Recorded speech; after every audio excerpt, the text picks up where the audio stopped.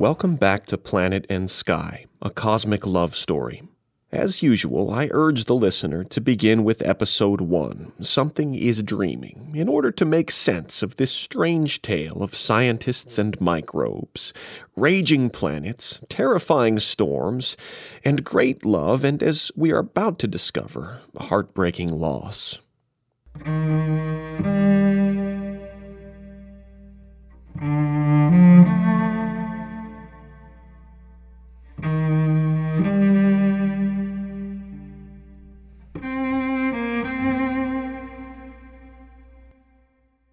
Sky was not well. She knew why the seasons were changing and why their children were in such terrible distress. She also knew that she couldn't shield Planet from the truth any longer. She had been his protection from the harsh realities of deep space for as long as she could remember. Though she couldn't stop every meteorite and comet from the furthest reaches of their system from occasionally crashing through and impacting Planet, she had now found a nemesis that she had no power whatsoever to defeat. She could have blamed Planet if she'd wanted to lash out in her despair, but there was nothing he could do about it. He had been formed from the leftover remnants of their star's formation long before she came to be, and his distance from that star was just right to stabilize an ideal temperature for the development of Sky, and eventually for their children to grow and thrive. The problem was that he was just not massive enough to hold on to her any longer. She'd always been losing some of her material into space, but Planet had been replacing what was lost through his relentless eruptions. He'd now been gradually cooling internally, and the joyful volcanoes weren't happening so often anymore. Also, his internal dynamics had once created a powerful magnetic shield around her, and this was now failing to protect her. She was gradually drifting off into space, and there was no way either of them could halt the process. She painfully began her mournful song. "Planet, my love, I know that we're dying. Your rivers run empty, my air fades away. Our children retreat into your deepest havens. Your surface lies barren 'neath the sun's deadly rays." She felt no anger toward him, only the impending bitter loss of what they had built between them. She felt they had failed the helpless children who desperately needed her warmth and nurturing rains. They would helplessly watch their lush forests burn off and turn to deserts. The deep basins in which so many amazing and varied creatures flourished would become smaller and shallower until there was nothing left at all. It tore at her heart to imagine it. An even greater torment, the greatest of all, in fact, was for her loss of her connection to her dear companion, the only love of her long life. There was really no Planet and Sky. They had become one being.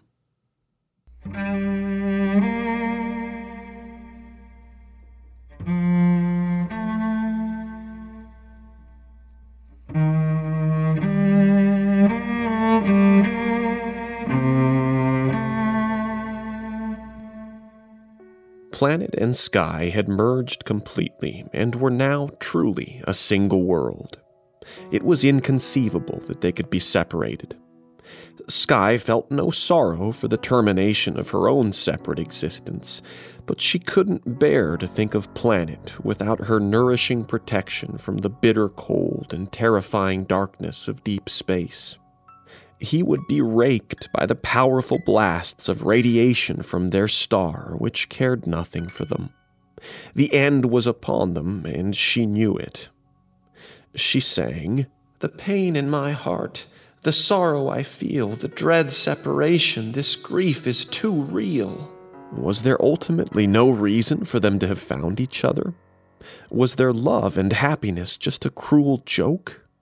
Perhaps she should never have spoken to him so long ago.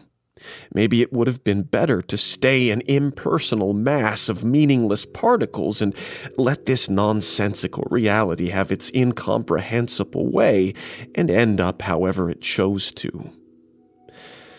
No, she couldn't believe that. What they had built together was more than just physical processes and interactions. They had gone through so much together, building the amazing topography of their world and populating it with complex life forms that harbored fears and desires, love for each other and their children, and even some with grand ambitions that could have evolved to reach astonishing capabilities in time. Perhaps some of those most complex beings, maybe those apes, for instance, might someday develop skills to escape the gravity well of this world and go off on adventures to other worlds entirely. Most of all, they had fallen deeply in love. The union they had formed, the joyous bond they had, was too precious to vanish entirely. It was something that felt far larger than their individual selves. They had created meaning from nothing and brought it to an entire world of beings. She refused to hold any wish for any alternative to what had happened. Again she sang, "But I can't forget the moment I found you, the joy of our union in eternity bound."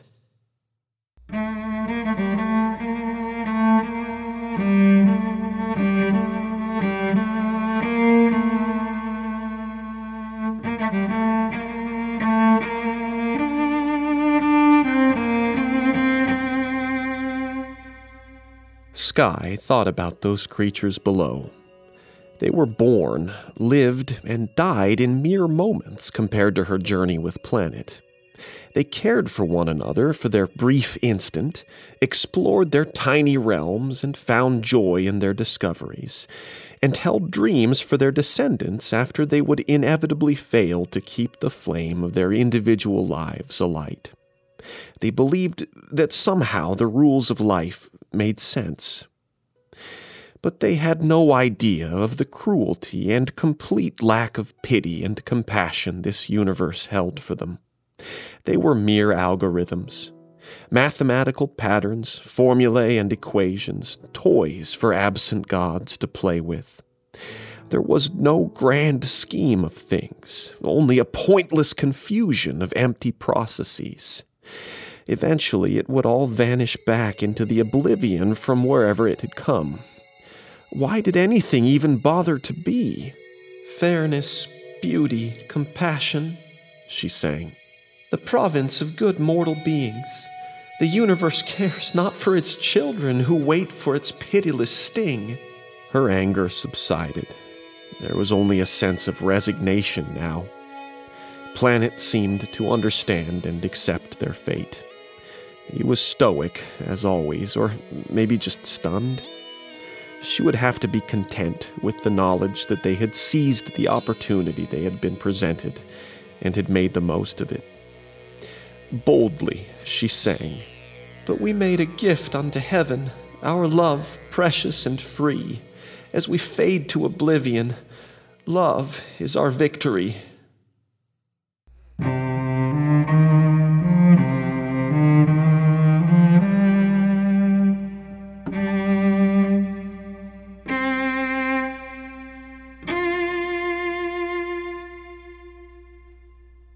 The reality was that their particles would dissolve and go off into nothingness. The end of their mutual being had to be faced with courage and fortitude. The time had come to say goodbye to this life as partners in a grand adventure. They had created love, and it was a glorious gift in an empty void that for a not-so-brief moment was powerful and meaningful. "Planet, my love," she cried again, "I'll join you in dying. There's no greater glory than to share our last day." As they had created this wondrous love and beauty it contained, they could also declare victory over the pointlessness and lovelessness of a cruel cosmos. Their love was real and true and eternal, with or without their physical beings. They dared the universe. Just try to kill it. She sang, "So let us embrace as we walk through this door. Though our life here is over, our love will yet live forevermore."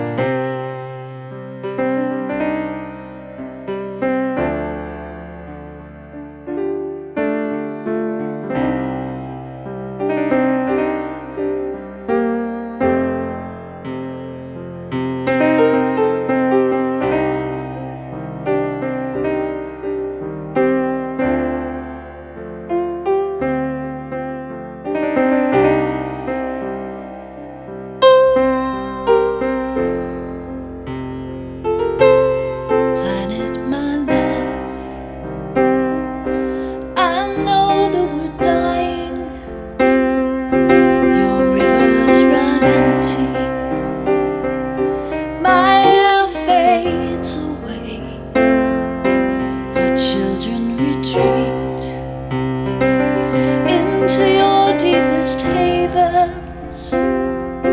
Your surface lies barren 'neath the sun's daily rays. The pain in my heart, the sorrow I feel, the dread separation, this grief is too real. But I can't regret the moment I found you, the joy of our union in eternity bound.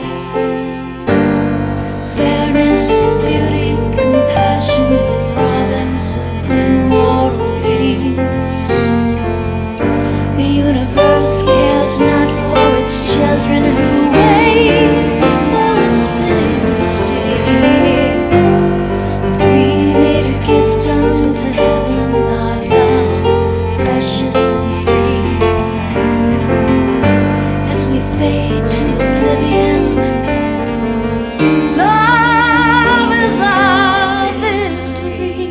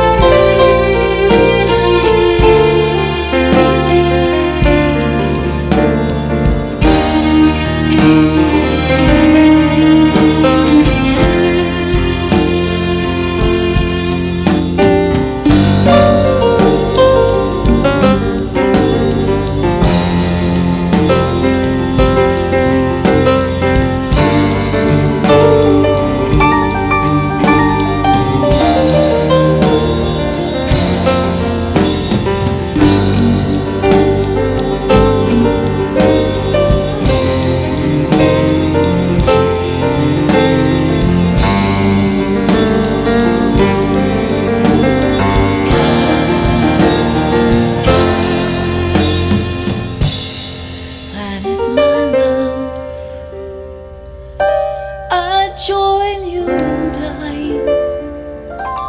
There's no greater glory than to share our last day. So let us embrace as we walk through this door. Though our life